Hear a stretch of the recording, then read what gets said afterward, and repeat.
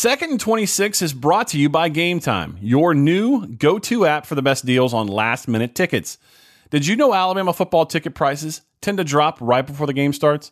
Game Time tracks prices in real time from thousands of trusted sellers, then shows you all the best last-minute deals with prices up to 60% off. More than 12 million fans have downloaded the Game Time app and discovered the fastest, easiest way to get into the game. Bama plays in Tuscaloosa this Saturday against Arkansas at Bryant-Denny Stadium. Ticket prices start as low as $26 on the Game Time app.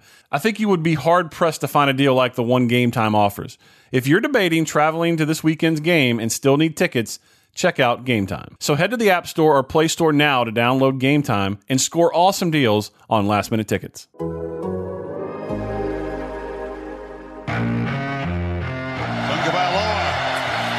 Around, dropped!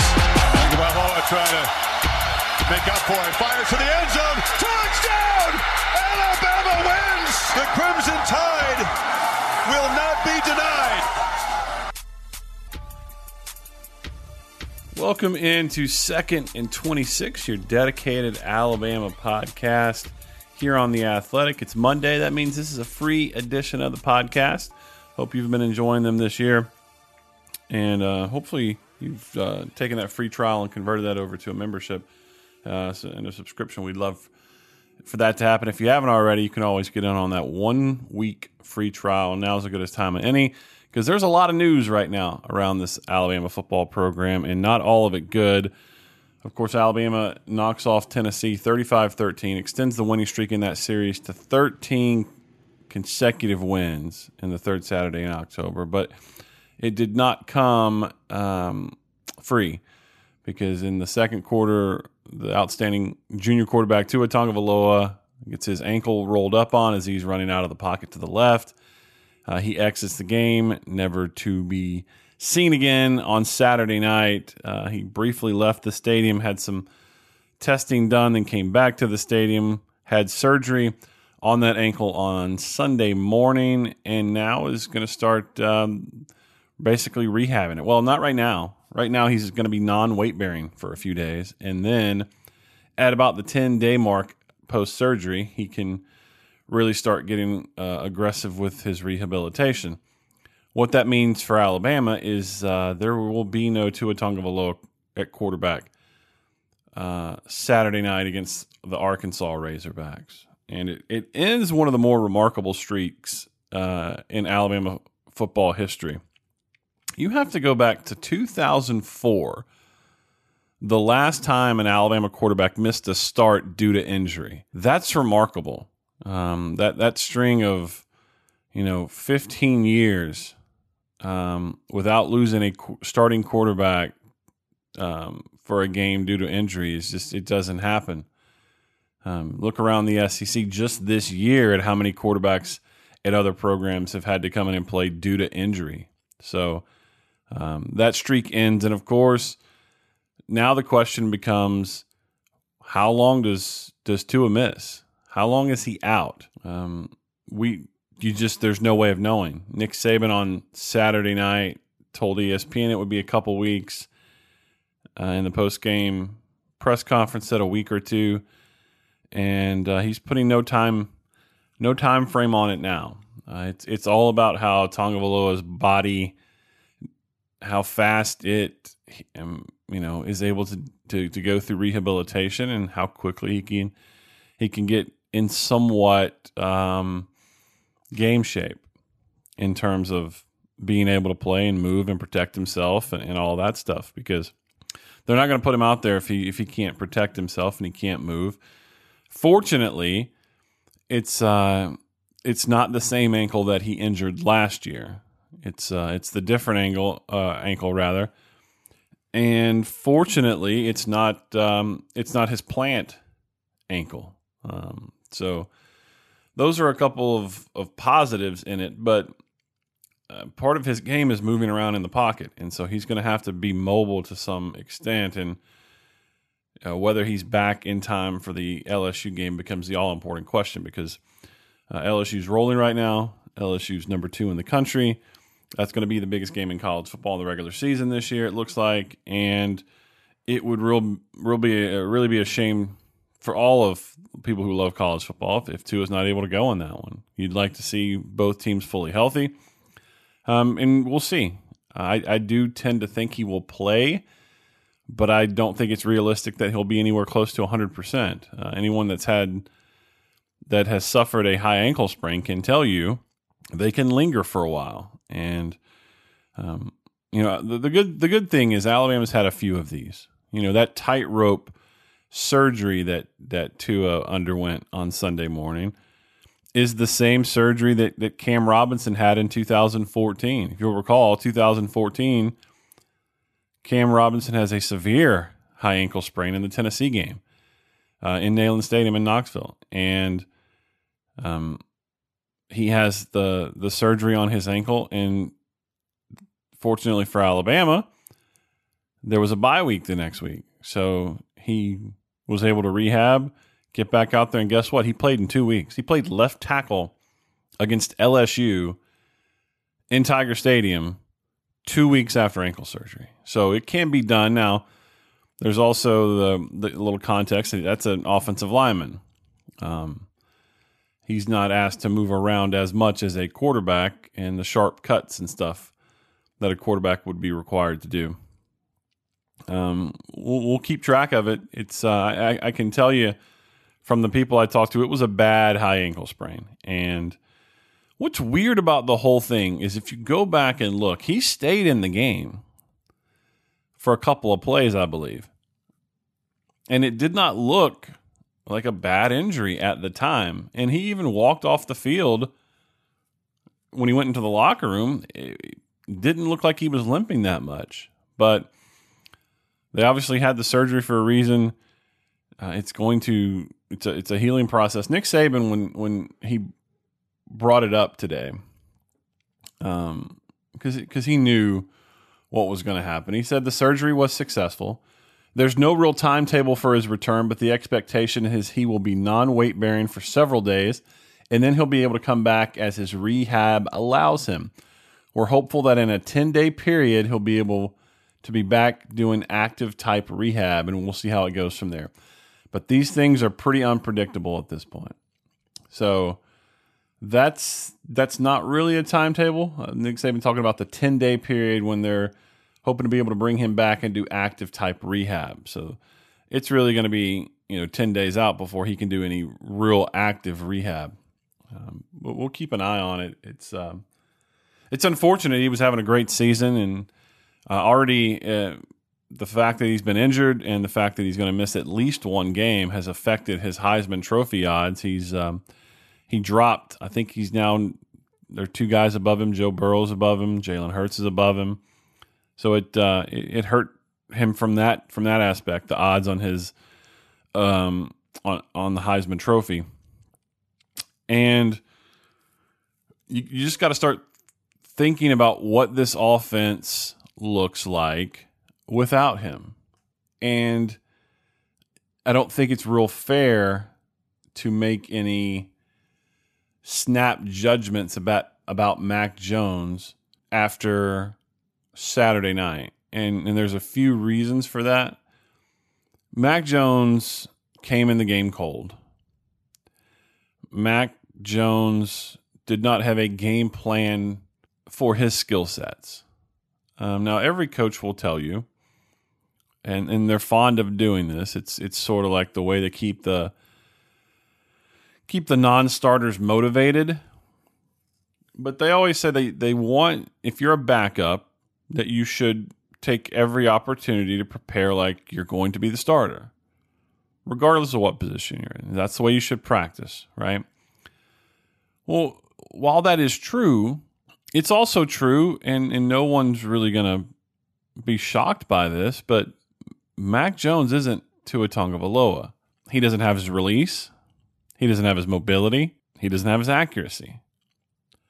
So what you run and what they installed for Tennessee was a game plan that was very much geared toward what Tua does well, which is a lot of RPOs. I don't know if you noticed or not, but we didn't see. I don't remember seeing any. I haven't gone back and watched the game since Saturday, but just off the top of my head, when Mac Jones went into the game, I don't remember seeing a lot of RPO. So you have to adapt to what Mac Jones does well. And that doesn't mean that you can't play winning football with Mac Jones. It just means it's different. Now, we'll get into the whole can Alabama beat LSU with Mac Jones. We're going to set that discussion aside for a moment.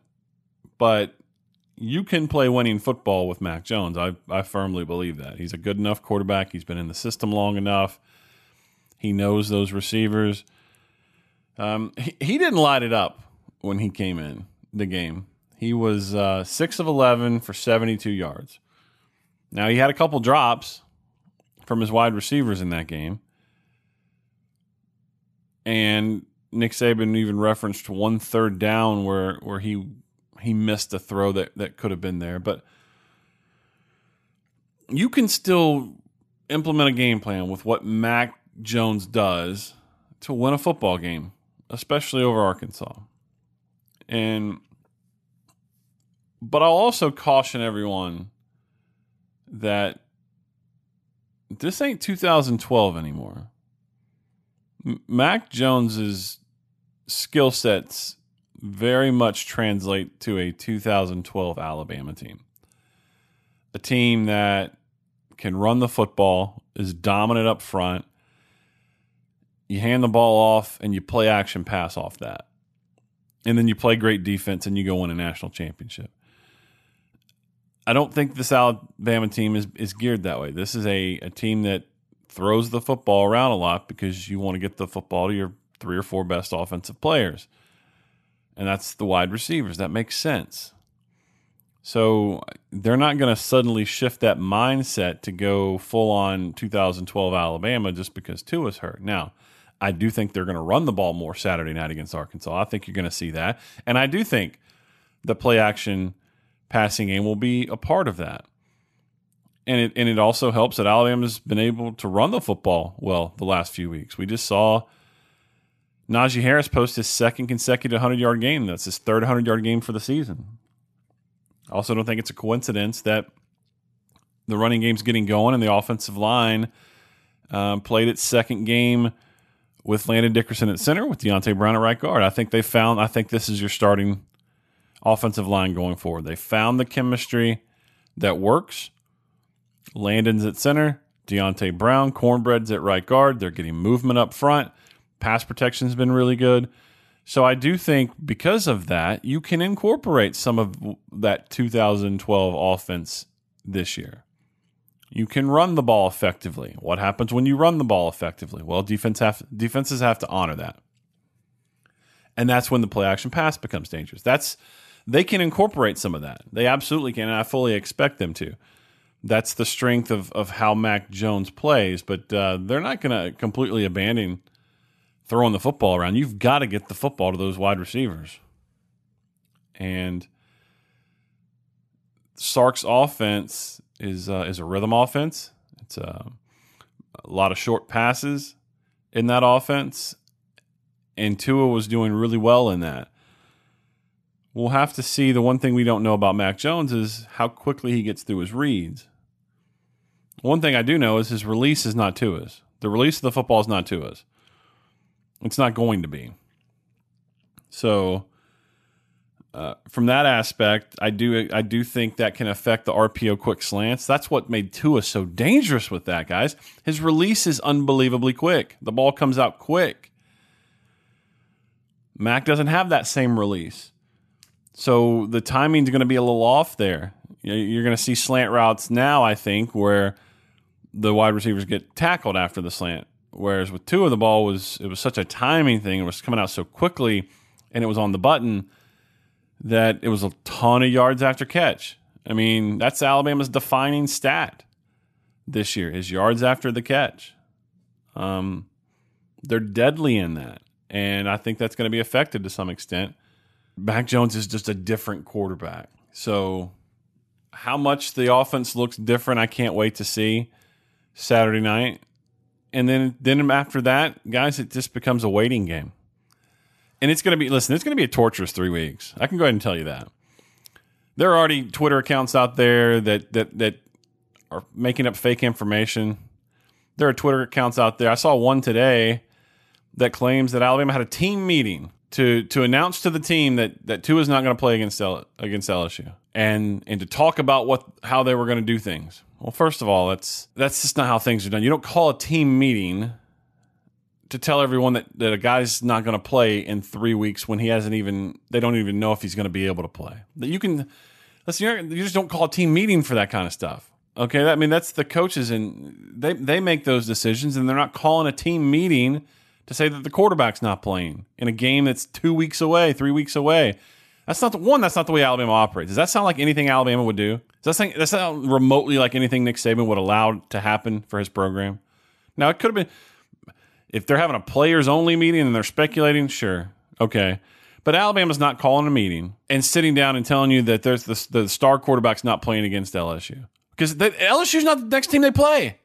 So Nick Saban that goes against everything Nick Saban stands for. He's not talking to the team about LSU right now. They don't play LSU this week. That's just an example of the stuff you're going to see. You're going to see people that have scoop breaking news, and my friend has class with so-and-so, and this is what just prepare for 3 weeks of that, because that's what's coming. And it's really going to ramp up after Arkansas, because then there's a bye week, and then it'll be the game of the century part 2, and there's going to be more hype around that game than any college football game this year. And when there's a vacuum of information, when there's a lack of information, and there's no oxygen to feed that fire, someone's going to, especially in this age of social media, there are going to be a ton of rumors. So just go ahead and prepare yourself for a ton of, I heard this, well, I heard that. Listen, bottom line is, no one knows if he's going to be able to play right now. The doctors couldn't tell you. Tua can't tell you. Nick Saban can't tell you. Right now, no one knows if Tua Tagovailoa is going to be able to play on November 9th. I do know that Alabama's had this specific injury a lot, and they've had a lot of success with it in getting players returned. How this one shakes out, I don't know. And no one else out there knows either. Not some random Twitter account that tweets a lot about college football. Nobody knows. So we'll just put our head down, keep turning the calendar page every day, and then when we get the week of the game, we'll know a lot more. But right now, nobody knows, and it's going to be the silly season until then. But at least right now, the team has Arkansas to focus on, and then after that, it's really going to get crazy. Hey, if you're not listening to Seth Emerson and Rennie Curran on the Athletics Georgia Bulldogs podcast called Damn Good Podcast, then it's about time you do. In today's show, Rennie, who was once a linebacker for the Bulldogs, analyzed Georgia's defense and their shutout win against Kentucky. Make sure to click the follow button on the Damn Good Podcast show page for updates when new episodes release. Did you guys catch number 24 on Saturday night? Terrell Lewis is catching fire. He had another 2 sacks. That's his second consecutive game with 2 sacks. And suddenly, just like this, just like the snap of your finger, Terrell Lewis leads the SEC in sacks. This is the player I thought we would see from jump this year. This is the player that I thought would give Alabama's defense a chance to be really good. Now, I couldn't have foreseen that both of your starting inside linebackers would be wiped out before the first game of the season. So you gotta throw that in too. I couldn't have foreseen that Terrell Lewis would be injured for the first part of the season, but now he's healthy. He's practicing, and he's getting to the quarterback. 4 sacks in 2 games. He's got 6 on the season. He leads the SEC in sacks. And he's turning it on. And this defense needs that, because you know the offense they're going to face in a few weeks. And you know that a pass rush against any offense that likes to throw the football a lot is a premium. We saw what happened when Florida lost its 2 great defensive ends against LSU. And LSU put up, 42 points? So the fact that Terrell Lewis is playing really good football right now is a very positive thing for this Alabama team. And now you're going to start to have to slide protection his way. I think that's going to be That's going to have to be part of offense's game plans moving forward, is you're going to have to slide protection his way. And that's going to leave one-on-one matchups for Anthony Jennings and one-on-one matchups for DJ Dale and Justin Aboigbe and Byron Young. Byron Young's playing a lot of football. Byron Young started on Saturday. I don't know if you guys caught that, but Byron Young started. So just another one of these true freshmen that are playing for this Alabama defense. But, Nick Saban was asked about LeBron Ray today. He said there was no update. Hopefully they can get him back at some point in the season. He would bolster that pass rush as well. But what you got going now is a positive sign, because Alabama's pass rush, I wrote about it earlier this year for The Athletic.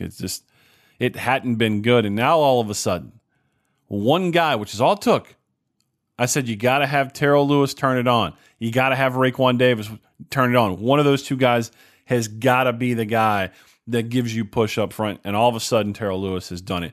In the snap of a finger, he's turned it on, and suddenly he's the player that we all thought he was going to be, which is exciting to see. Certainly for Terrell Lewis. Alabama special teams coverage is still really good. They did make a move at punter. Will Reichard hurt his hip again. Now, Will wasn't the kicker on Saturday night, but he did punt, and he hurt himself. He re-injured his hip. He's going to be out for a while. So I don't know if you saw it, but number 99 was the punter, and his name is, I think his first name is Ty. So he booted a 50-yarder, and listen, there are already Twitter accounts dedicated to this guy. He's a walk-on punter from Prattville. We've covered the fact that Alabama's punting this year has been dreadful, like 129 out of 130. I mean, I'm talking dreadful. They've been horrible at punting. And they finally had a position because of Reichard's injury on Saturday night that they brought in a walk-on, and he punted pretty well. He had a 50-plus yarder, and then went down the field and made the tackle on it. You heard me right. He punted it 50 yards, and then he stuck his nose in there and got a tackle. His teammates ate it up. I don't know if you guys ever noticed that the starters, the scholarship guys, get really excited when a walk-on does something. I'm talking they get hype. They really love it when walk-ons have success, and they were pumped that Ty Perine got in the game, kicked the ball, kicked it well. I mean, they were very excited about that. So we'll see. Looks like he's going to be the punter on Saturday night versus Arkansas. Then again, the bye week, and we'll see where Will Reichard is, because without Reichard, and I'm not even talking about punting. I mean, he was going to be your kicker this year, and another missed field goal from Alabama on Saturday. I mean, rinse and repeat. It's the same story year after year after year. They can't make a damn field goal to save their life. And if they're ever in a game where it's going to come down, well, just close your eyes, and the noise inside the stadium or from your television will probably tell you where you end up there. I mentioned it earlier in the show. I think it's a real positive sign that Najee Harris he's getting rolling. He just had his third 100-yard game of the season. Do you notice how they're using him out of the backfield?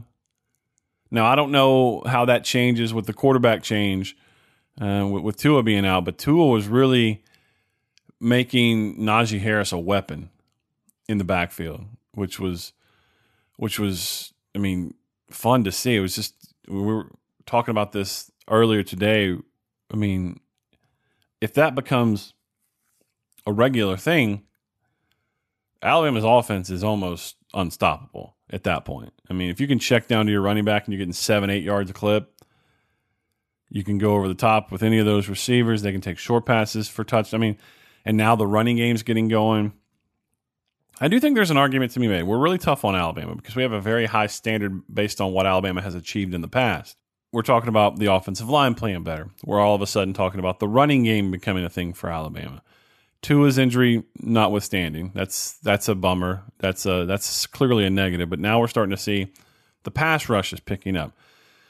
it does appear if Tua comes back, is healthy, and he can play, this team is getting better every week. I don't think that we could say that last year. And part of it is because they were so good from jump last year, and there was really not a ton of room for growth. But this year there clearly is, and they are taking that step each and every week to get a little better. Hey, come back on Friday for the subscribers-only podcast on 2nd and 26. Again, try that free trial. You will not be disappointed. Until that time, I'm Aaron Suttles, Alabama beat writer for The Athletic. You can catch me on WJOX Monday through Friday from 10 to 2, signing off on 2nd and 26.